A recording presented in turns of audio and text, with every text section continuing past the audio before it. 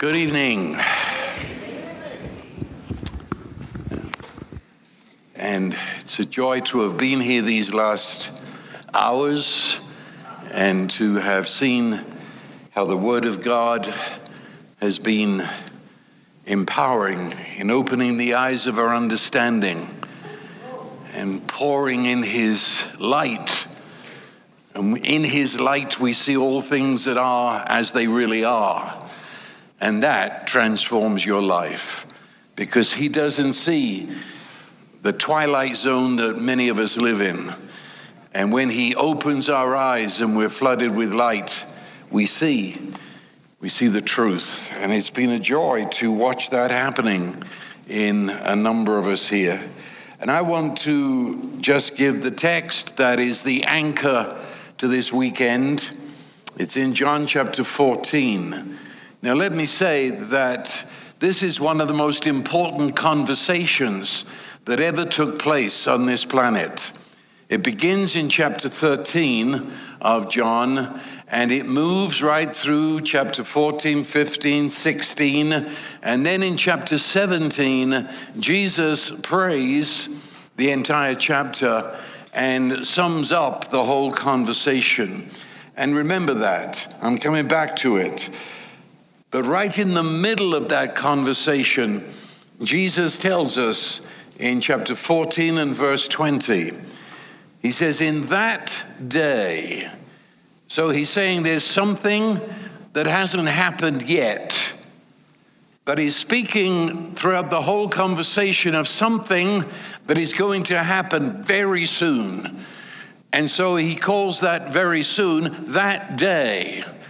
And He's told them in that day, the Holy Spirit is going to come to them. More than come, He's going to come inside of them, and He is going to be their guide, their teacher, the one who opens their eyes and introduces them to an entirely new world that they've never been in before, nor has anyone in the whole of the created time. This is so new. This is the new covenant. You know, in the Greek language, there are two words for new. We don't really have it, sort of. But there, first of all, the word new, it's new in the sense it's the newest in a long line. That is, you bought a car and you call it your new car. Well, yes, it is, in that suddenly the one you were driving has become your old car. This is the next one in succession. It's new, but really it's much the same as your other one, except they've made a different shape to it and a few bells and whistles, but it's more or less the same. And when I began driving, which is hundreds of years ago, I actually drove a car that was not too far away from the Model T Ford. And it wasn't then an antique car. It was one on a used parking lot. But you know, that car wasn't too different to the one I'm driving today in terms of the engine works more or less the same way. They've just done bits and pieces here and updated that. It's new in a succession. But this word new in the new covenant means it is new in kind. That is, you have never seen anything like this before. If we were talking cars, we would say it is a new way of transportation. You've never dreamt of it. You've never imagined it. You've never seen it. It is new. What Jesus came to give us is not a new in succession. It's not simply the latest model. Jesus did not improve on Moses. It ended Moses. You'll never see that again. Jesus didn't come merely to give us what He did in the Gospels. He came to give us something that we'd never dreamed of, never thought of, staggering, amazing, astonishing. And He said it would happen in that day, when He would have done something and the Holy Spirit would have come in that day. And here it comes. He says, in that day, you will know. And the word he uses there is not to know about. It's got nothing to do with academic education. It's not knowing intellectually, knowing about something. You can't pass an exam on this and just have true, false, and get an A. This is a word which means an intimate, a most personal observation, personal experience of. In fact, it is used throughout the scripture as a word that describes marriage and marriage union.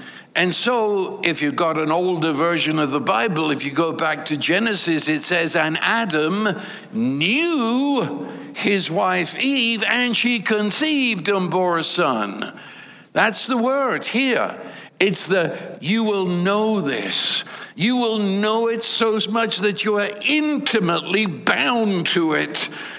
You'll never be the same again. This new in kind, this which has never been before. In that day, you will intimately, personally know what? That I, said Jesus, I am in my Father. Inside, standing in the same place as my Father, I am in him.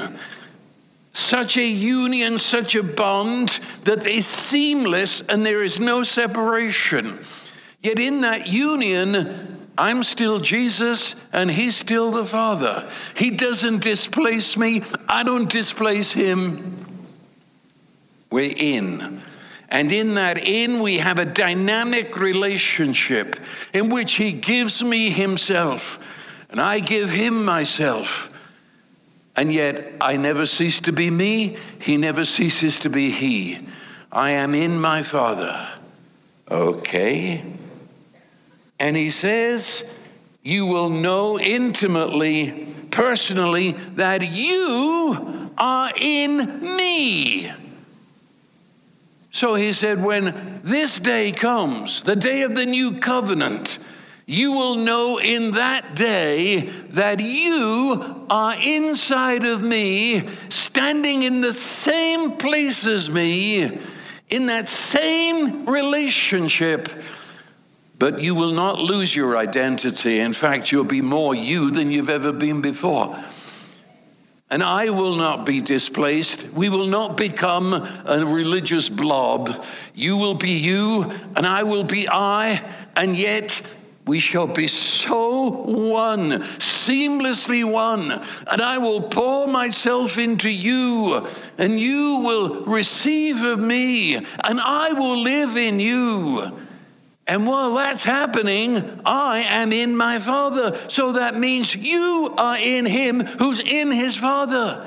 And it's all in the same space. He's in his Father. His Father's in him. And you are in him, in the Father.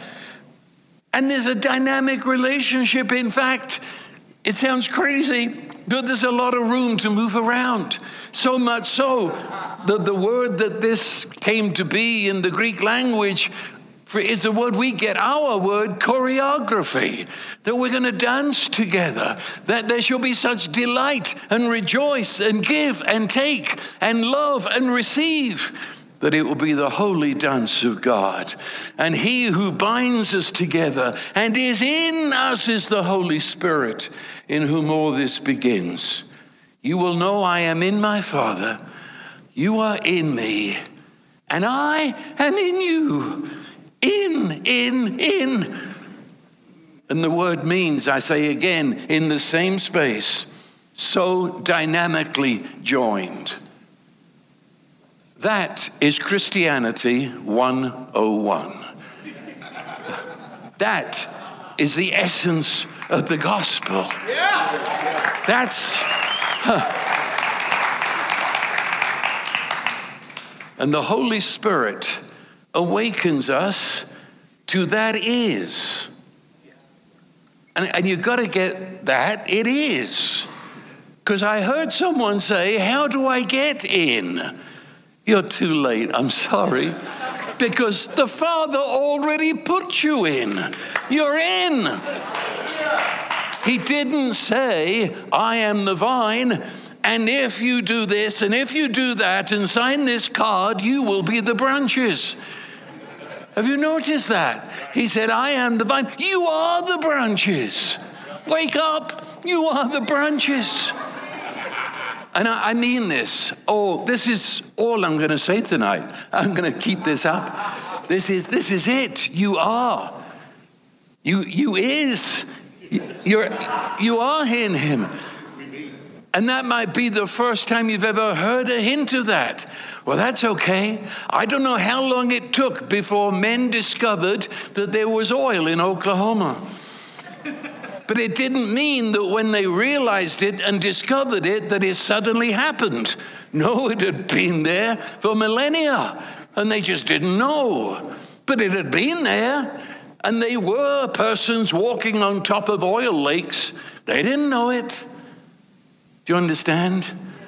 You sitting in front of me tonight, Spirit of God, open our eyes.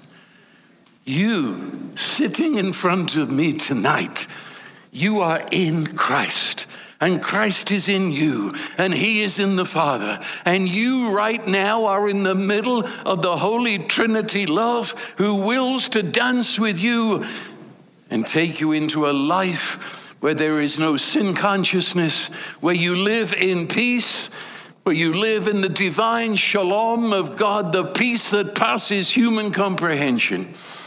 And when Paul spoke of this gospel, he quoted from the Old Testament, and he said, eye has not seen. Nobody's ever seen this before. Ear has never heard this before. It has never entered into the heart. They've never comprehended, never conceived of the idea of the things that God has for those who love and know him. And that's where everybody stops. And they said, that means heaven. Of course you would. Everything means heaven. No, it doesn't. It means now. It says, Paul, see, that's not the end of the sentence. There's a comma there. The end of the sentence is, that was Isaiah speaking, that he couldn't conceive it. But Paul quoted that, and then he said, but now God has revealed that to us by the Holy Spirit. We're in it. We're the people that Isaiah spoke about. Can I say it again? This is you. It is you. I was down in the gold mines in South Africa. And you go down and down and down and down until you begin to feel the heat of the earth coming up. If you turn off your headlight, it is so dark you can't see a finger in front of your nose. How many millennia did it take for men to discover the gold down there? Not very long ago, actually. It had been there for, it seems, forever and ever. And they walked on top of it. And then one day they found it and realized what it was. And I say this very carefully, that it is more than likely that you walk into this meeting with no clue that the gospel is infinitely, staggeringly more than you'd ever dreamed it to be. And you've been walking on top of its promises.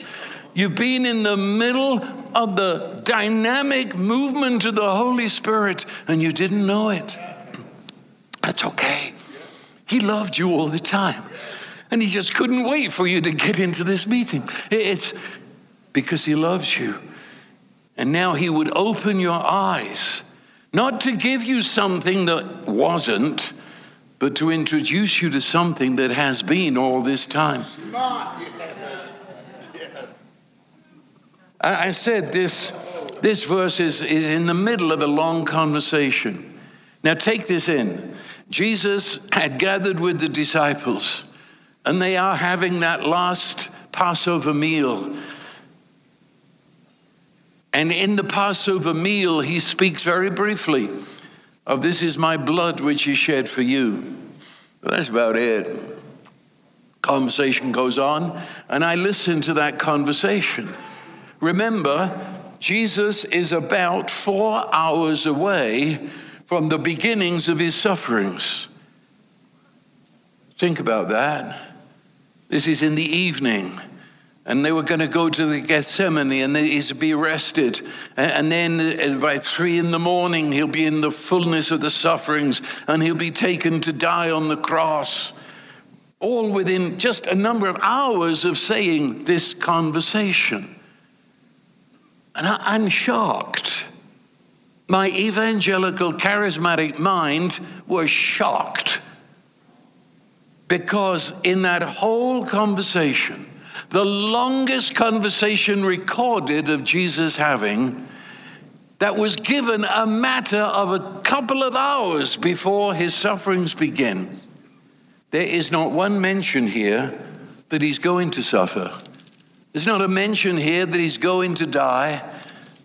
Just that one hint that we get when he instituted the Holy Communion.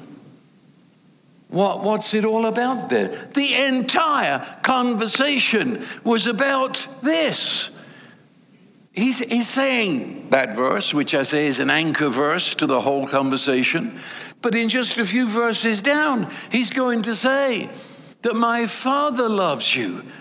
I love you.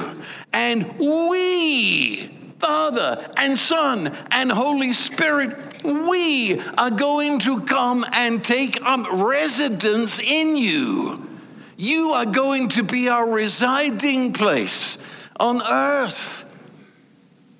And there's an excitement about it.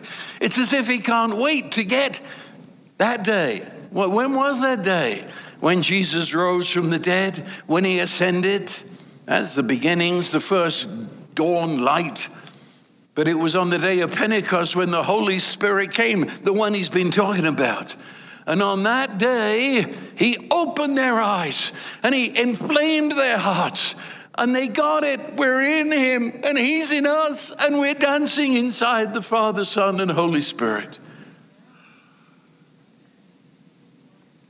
Do you realize when Jesus said it is finished, he wasn't talking merely of getting rid of your sin.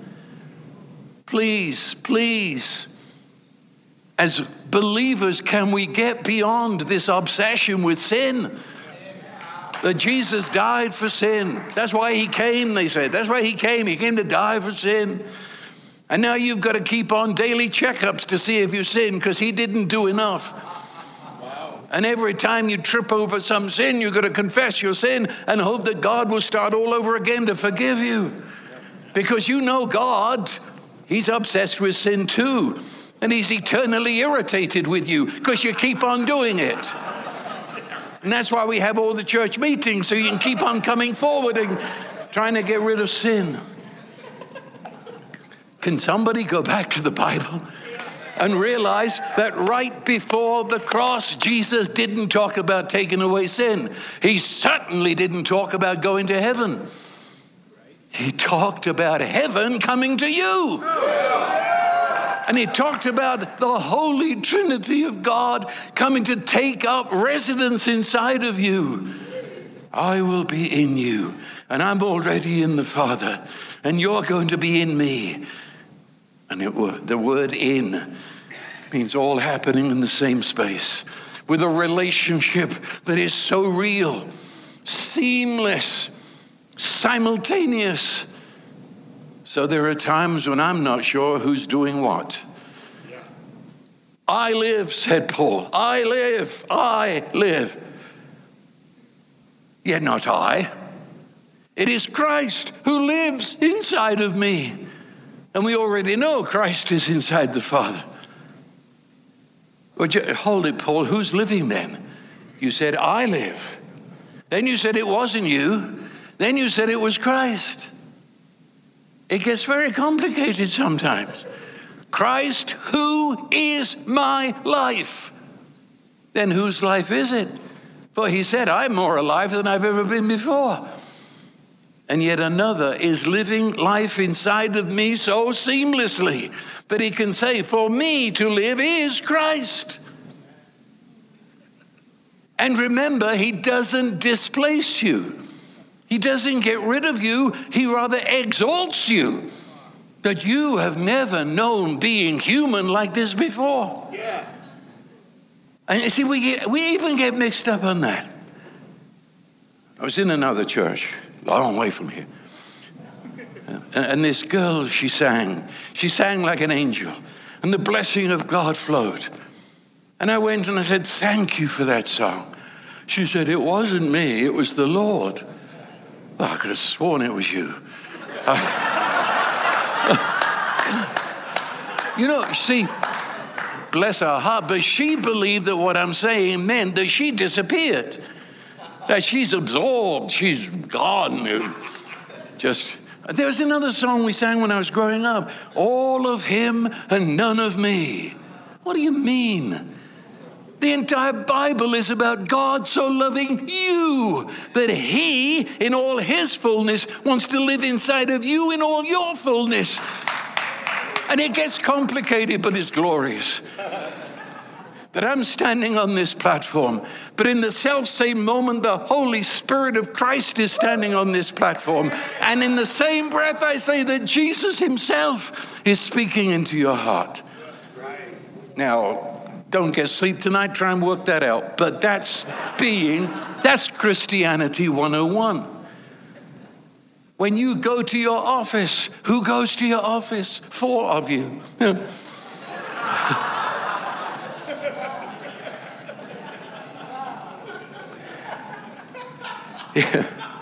You are included.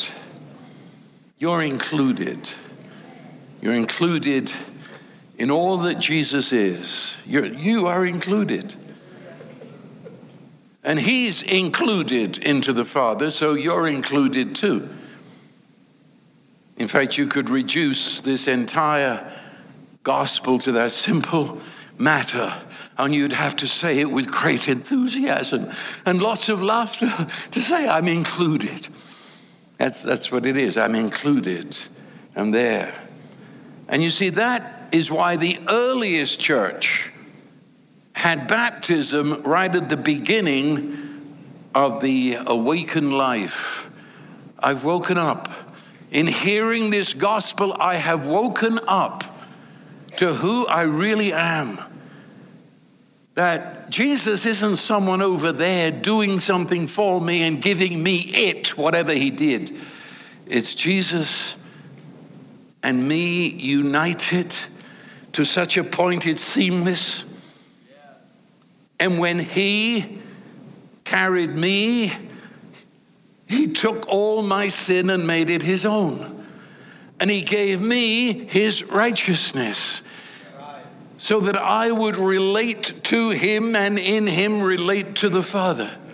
And he took my sin and it was canceled, dismissed, taken away, never to be remembered again. That was the beginning. I was one with him in his death. And when he was buried, I, Malcolm Smith, was buried with him. And when he walked out of the tomb, I walked out, born from above, into a new world, a new dimension of being.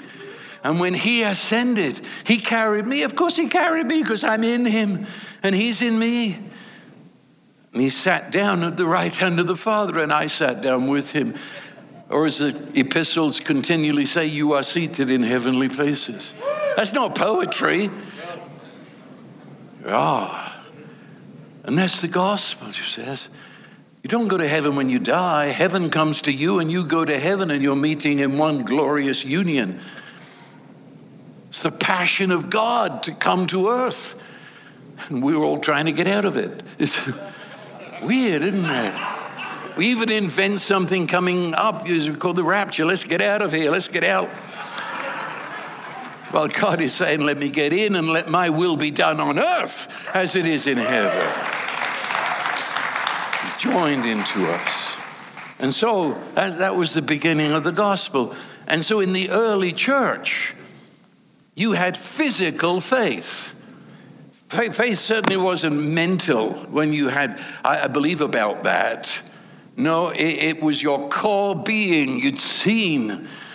That was the gospel. You've seen it. And that involved your feelings. It involved emotions. It involved your will. It involved the totality of you, including your body. Don't leave your poor body out. And faith, that agreement with God, that's saying yes, yes, amen. So how do I do physical faith? They said, step into the water.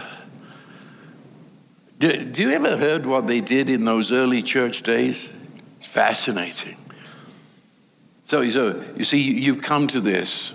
And they didn't say, come forward and get saved. They said, come forward and begin a journey of enlightenment to see what this gospel is about. And you came to it, and now you realize it. I'm in Christ. And when he died, I died. I'm a dead man walking. But thank God I'm dead, because what I'm walking in is newness of life. So they said, step into the water. And you would stand in the water of baptism. And you would declare that you're finished, you're done with the world and the flesh. It was crucified with Christ. You're a new creation. And then, and I love this, they turned to the west where the sun went down, and they spat. I like that. Yeah, they spit. It was called the Holy Spit. And as they spat, they said, and we renounce Satan and all his lies and the darkness. And they spat. The Holy Spit. When I baptize people, we still do that.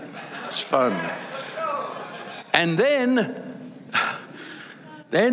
something happened to them that they couldn't do themselves. They were put under the water. For they not only died with Christ, they were buried. And you couldn't earn it. You couldn't do something to make it happen.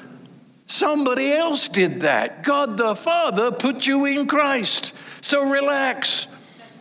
That was a symbol that somebody else has got to do there. You can't baptize yourself. And then God the Father raised him from the dead. And you came out dripping wet, but you've said it with your body that I am crucified with Christ. And you would walk out of the steps of the baptismal pool. And there in the earliest centuries of the church, they would take a goodly flagon of oil and they would pour it over you. And it'd drip all down you. And we do the same when I baptize. And we say that the first gift that you have is the Holy Spirit. And now be filled with the Spirit. And there's sometimes a lot of joyful stuff going on at the top of the baptismal steps. And then they would take a candle and they'd light it and they'd put it into the hands of the newly baptized. And they said, now you are the light of the world. And Christ the light dwells in you. Now be who you are. And then they would give you a cup of milk and honey and said, you have come to the new land of milk and honey. And they'd dress you in a white robe to say you are in a relation to the Father, Son, and Holy Spirit of righteousness. And they would lead that person dripping wet, because that was done in Roman bathrooms. That's where they met, in houses. So they'd come out of the bathroom and they'd lead that dripping wet person with a candle and a milk. And they would lead them to the table of the Holy Communion, where the rest of the church was already gathered. And they would say, now, be bold to lead us. And the person would say, our Father, who art in heaven. And it was the first time in public that they'd ever said, my daddy, my father. You understand, they never had backsliders in the early church. They knew who they were. And they didn't give that physical faith until they did know who they were. But it's a matter of knowing who you are It's in that day you shall know. It will be, you'll know it. It won't be something that you might forget because you merely had it on something on the refrigerator. It's, you know it in your entire being. And what I've just said from the very beginning, that's how the Father sees you. I want you to get that. At this minute, maybe you don't see it. Maybe you're just listening to me. But you see, this is truth. And when God the Father looks at you, he knows that you're in Christ. That's how he knows you.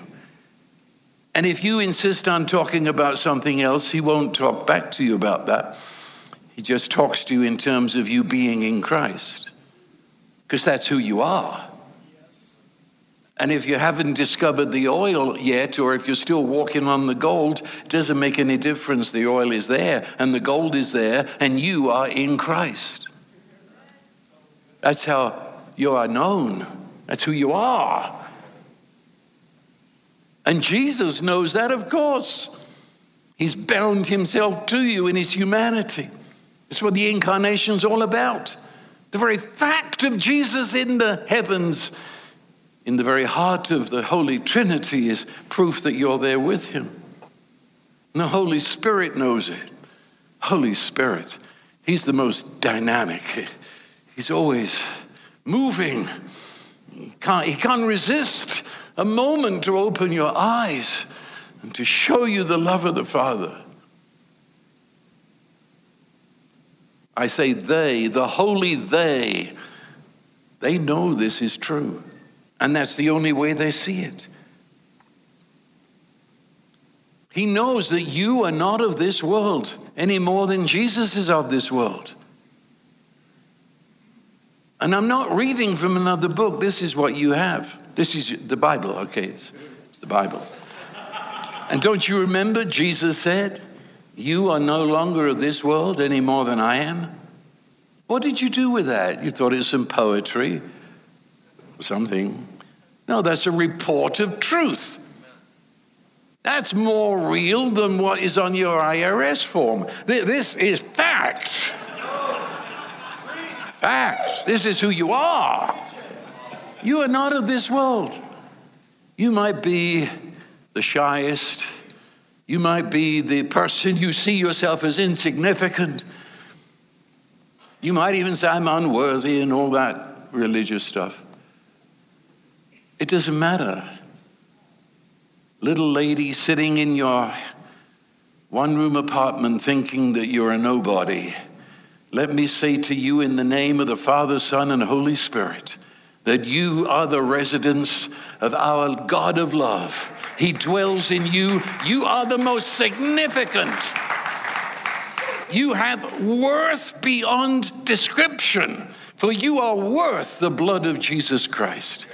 And you are worth the Holy Trinity taking up residence in you. So stretch, rise up, and be who you are. That's the gospel. You see, that's the gospel. It's the final fact of the gospel. He's in us. And in us, it means that we are actually participating in the gift of himself to us, the gift of his righteousness, the gift of his love. In all our being, in every part of our humanity, he dwells there. And the very fact he's in us is enough to say we're no longer of this world. We don't belong in this world system.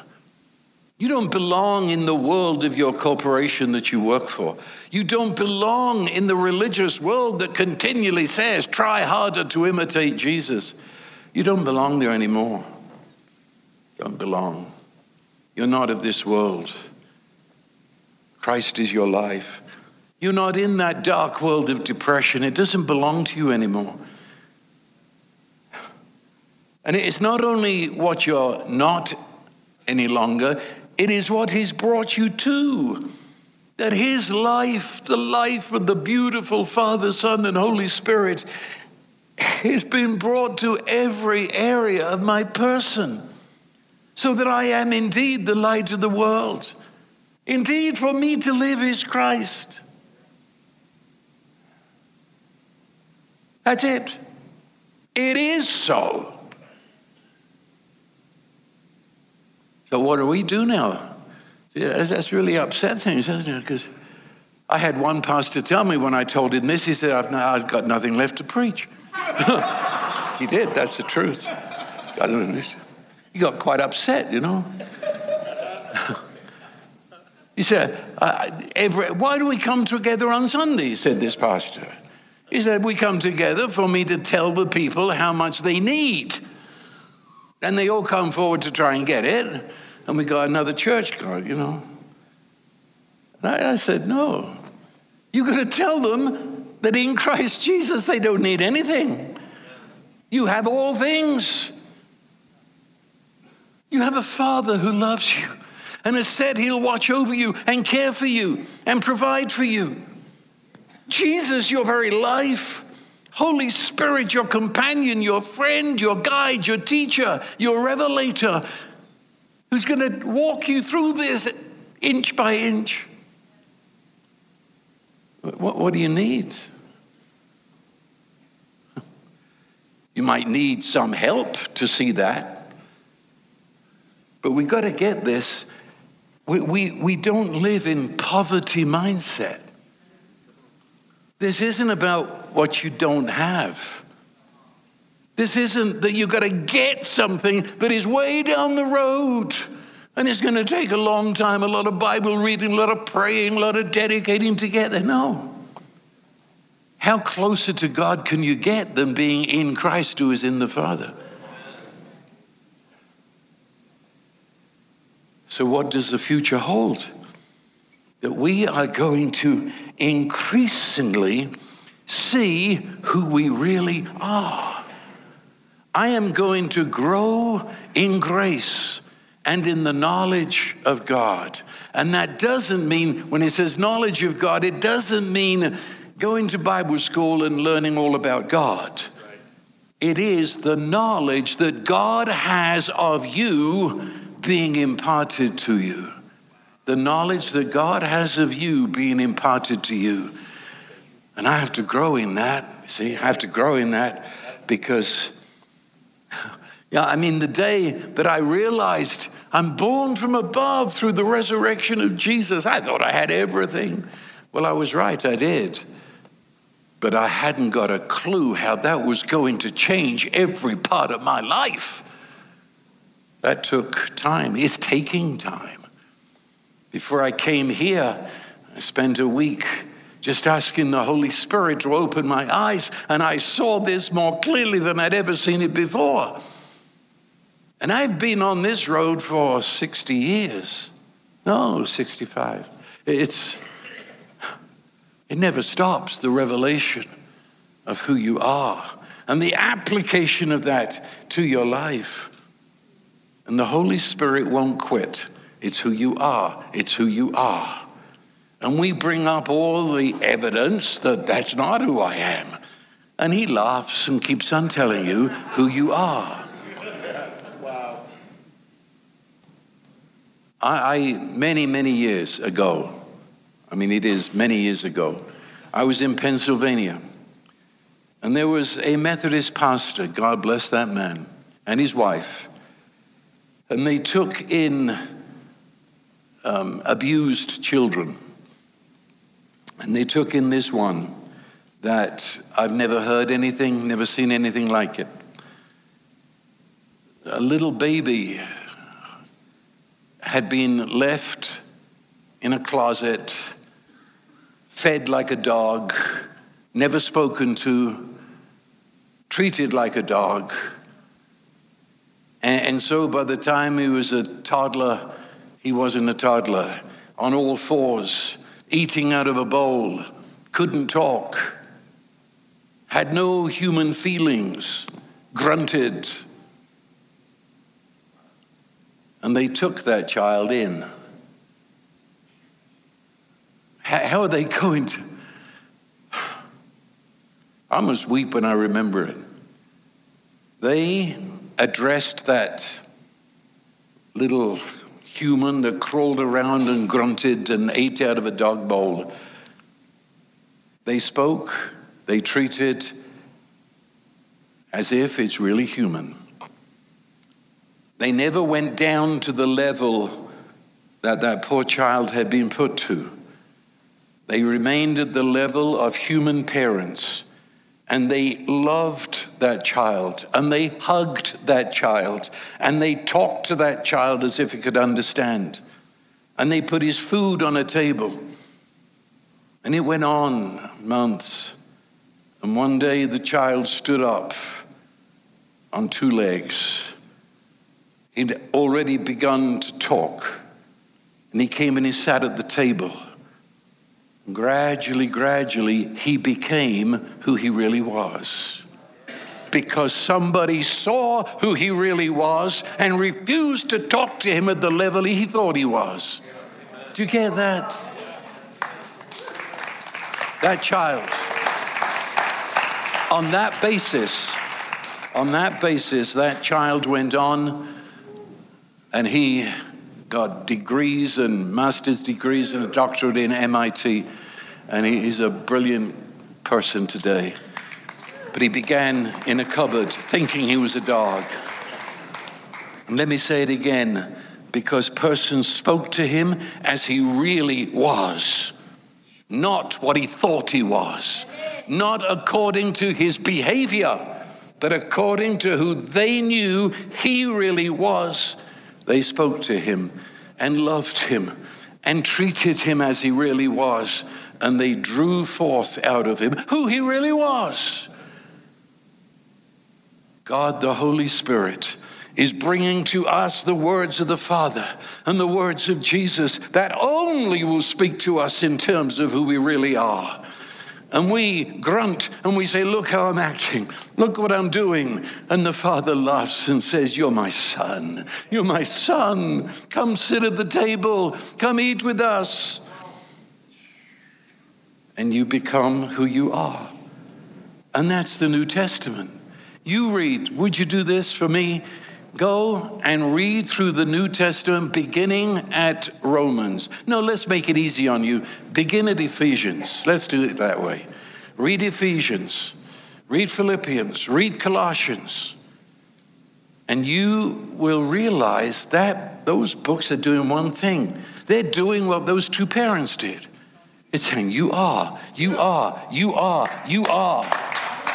And at every step, when I first realized that, I wanted to say, I'm not. And he never answered me. He just smiled and says, you are, you are. You are in Christ, and Christ is in you.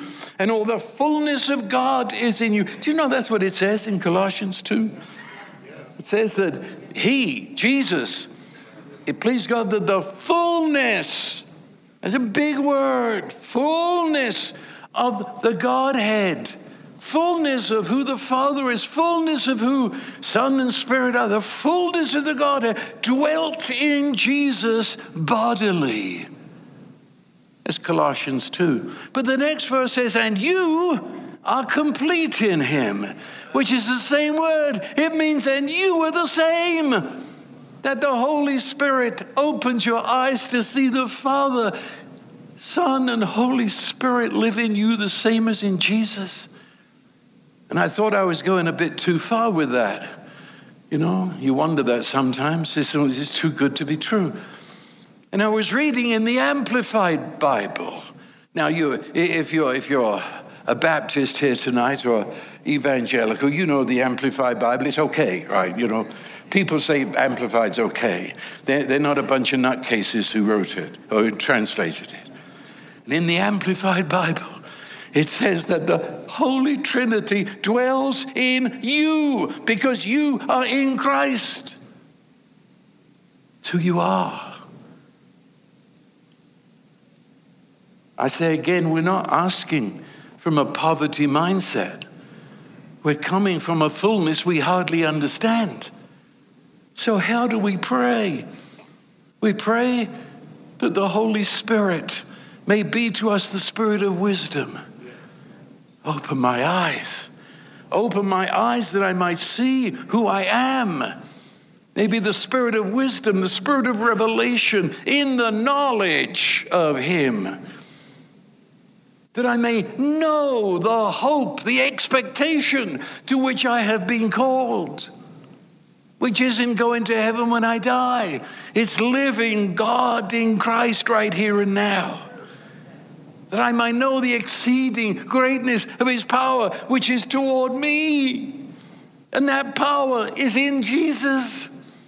Raised him from the dead, set him in his own right hand.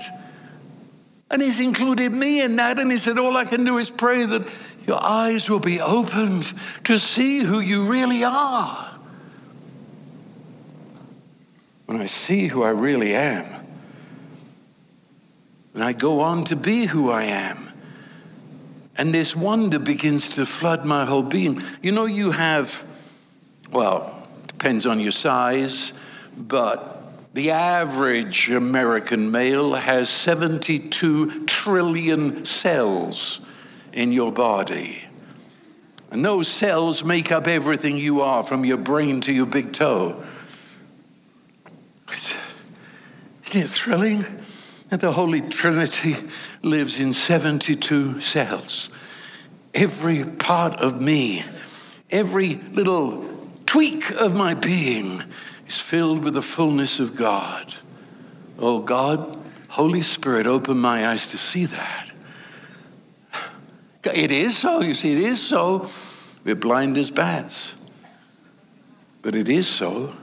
Open my eyes. And let me enter into the holy dare of being that, so that I go back into my corporate world. I'm not part of it, but it means I am the landing point of the Holy Trinity in the middle of that office, you see. I'm not part of this whole system of lies that make up the world in which we live. But it means that now when I walk into that, see, no, we don't escape it. Oh, God, get me out of here. No, he says, go into there. As the Father sent me, so send I you. And I walk into this world, and I am the presence of Jesus. I am in the Holy Spirit. And when he works in me and in you. Because God refuses to be God without us. And he refuses to do anything without us, so that when the work of God is always called together with, we are co-workers together with him. He won't do it without us. And he sends us into the middle of it and says, just be yourself. Because yourself is so fantastic. You walk into a room full of bitterness and anger and you bring the peace of God. You walk into the darkness and you are the joy of the Lord. You are the light of the world. You go where corruption is, and you are the salt of the earth that stops it. This is the gospel. And you see, it's progress. You are, so you're not trying to get somewhere. You're not working towards something. You're working from it. Do you get that? You are. So I'm not trying to get it, you see. I'm not trying to get more love. Because God is love and he lives inside me. What I'm seeking to do is to become who I am. Did you get that? I'm not trying to get more love. I'm seeking to see that and know it and live it, so that that love gets into my eyes and that love gets into my speech. There was a word in the ancient church, the Greek word, to describe that. It was theosis. Theosis. And a very loose translation of theosis would be in-godded. Kind of like that. God became flesh, joined himself to me, the humility of God. And why did he do it? To take me to be where he is, So God joined me that I might join him, that I indeed might share with the Holy Trinity and be that in the earth by the sheer grace of God, as gift upon gift. But that's what it is. It's what it is. And so the scripture says, now put off. Have you ever read that in the epistles? If you do what I asked, Ephesians, Philippians, Colossians, especially Ephesians, Colossians, chapter 4 in Ephesians, chapter 3 in Colossians, and it says, you put off. But why do you put off behavior? It says put off anger, put off bitterness, put off unwholesome talk out of your mouth. Put it off. Why does it say that? Because it's already told you that because of who you are, that doesn't belong to you anymore. So I don't say, oh God, deliver me from anger. No. I say, thank you, Lord, you've delivered me from anger. So now I'm putting it off. Do you see that? Beautiful. I'm not trying to stop doing that. Please help me stop. No, I was crucified with Christ, remember? I was buried, and this thing was buried with me. So now I determined to put this away because it doesn't belong to me anymore. For me to live is Christ. This is... I come, I don't come. I live in Texas. I come from the UK, but I live in Texas. And we've got lots of snakes there. That's why we have cowboy boots. They're not for show, because snakes bite. And you have boots where they can't get through. And a certain time of the year, there'll be snake skins, hanging on branches, especially if it's a tree with spikes attached. And sometimes the snake is very good at it, and you see a whole snake skin, and he just kind of slithered out of it, rubbing up against the tree. Why does he do that? Because he's got a new skin. And the new skin has grown under the old one, so that the old one essentially becomes detached. And it's just hanging around the body. It's a disgusting sight. This poor snake is going around, with this old skin hanging down. And I don't know, I've never had that experience, but it must itch, And so he goes up to the tree and starts, and gradually gets out of the skin and goes away with his bright new skin. That's basically what they're talking about here. It's saying, for goodness sake, will you put off that old skin? It used to be your skin. And so if it was back in those days, I would never have said, get rid of your skin. Poor you. To have gotten rid of your skin then would have been a bloody mess. But now, says the scripture, that's not you anymore. You have a new skin, and his name is Jesus. The newness of your life, and the old skin doesn't fit anymore. You look terrible in it. It doesn't. Get rid of your anger. Get rid of your foul speech. Get rid of that. Why? So you can be better? No, because you are better. Do you get it? You're not doing a get somewhere. It's because you're there. That's the gospel. And then it says, put on. And actually, both these expressions, put off, put on, both of them are used of clothes. They're sort of things you would find in a clothing store. Put off, put on. And it's as if, well, actually, in Ephesians, I think it is, when it says put off the old self, it actually, if we give a very free translation of that from the original language, it means take off that filthy, flea-ridden piece of cloth. Get rid of it. Look, I've got this new suit for you. It fits you to perfection. It's eternal in nature. It is woven with love. Put on who you really are. This is who you are. So much so, it says in Galatians, put on Christ. And it's interesting, in Isaiah 59, it uses that same expression concerning God. It says that he puts on a helmet of salvation.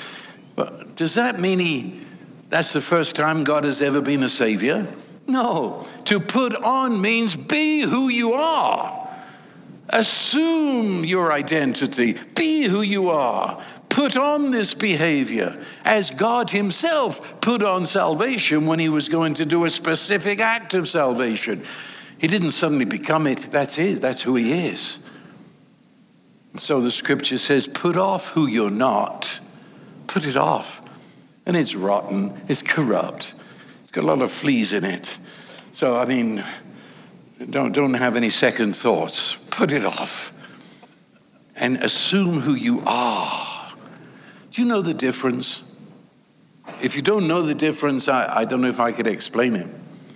But if you attack your habits and your behaviors as if they're really part of you, your whole being fights back.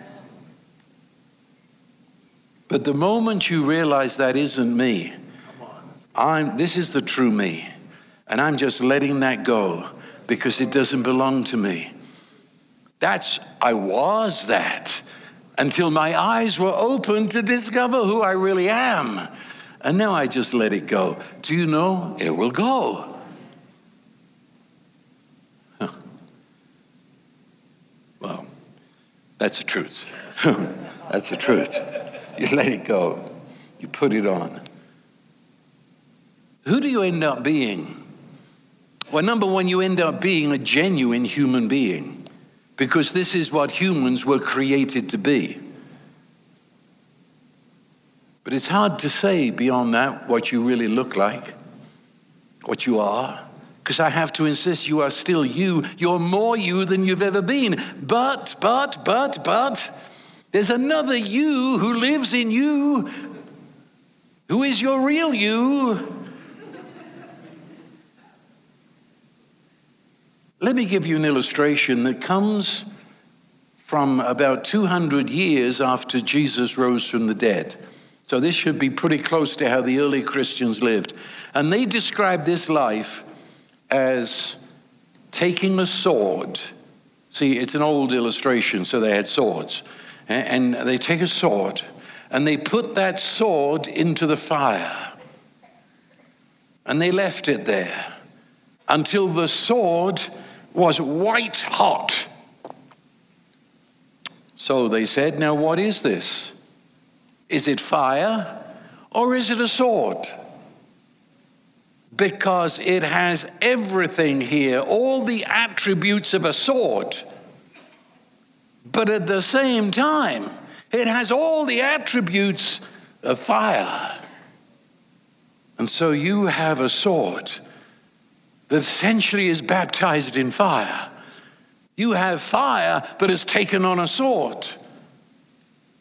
And it doesn't, I can't give one word. It depends what you're using. If you're using a sword, it will be a sword that's fire. And if you're lighting something, it's fire, but it's a sword.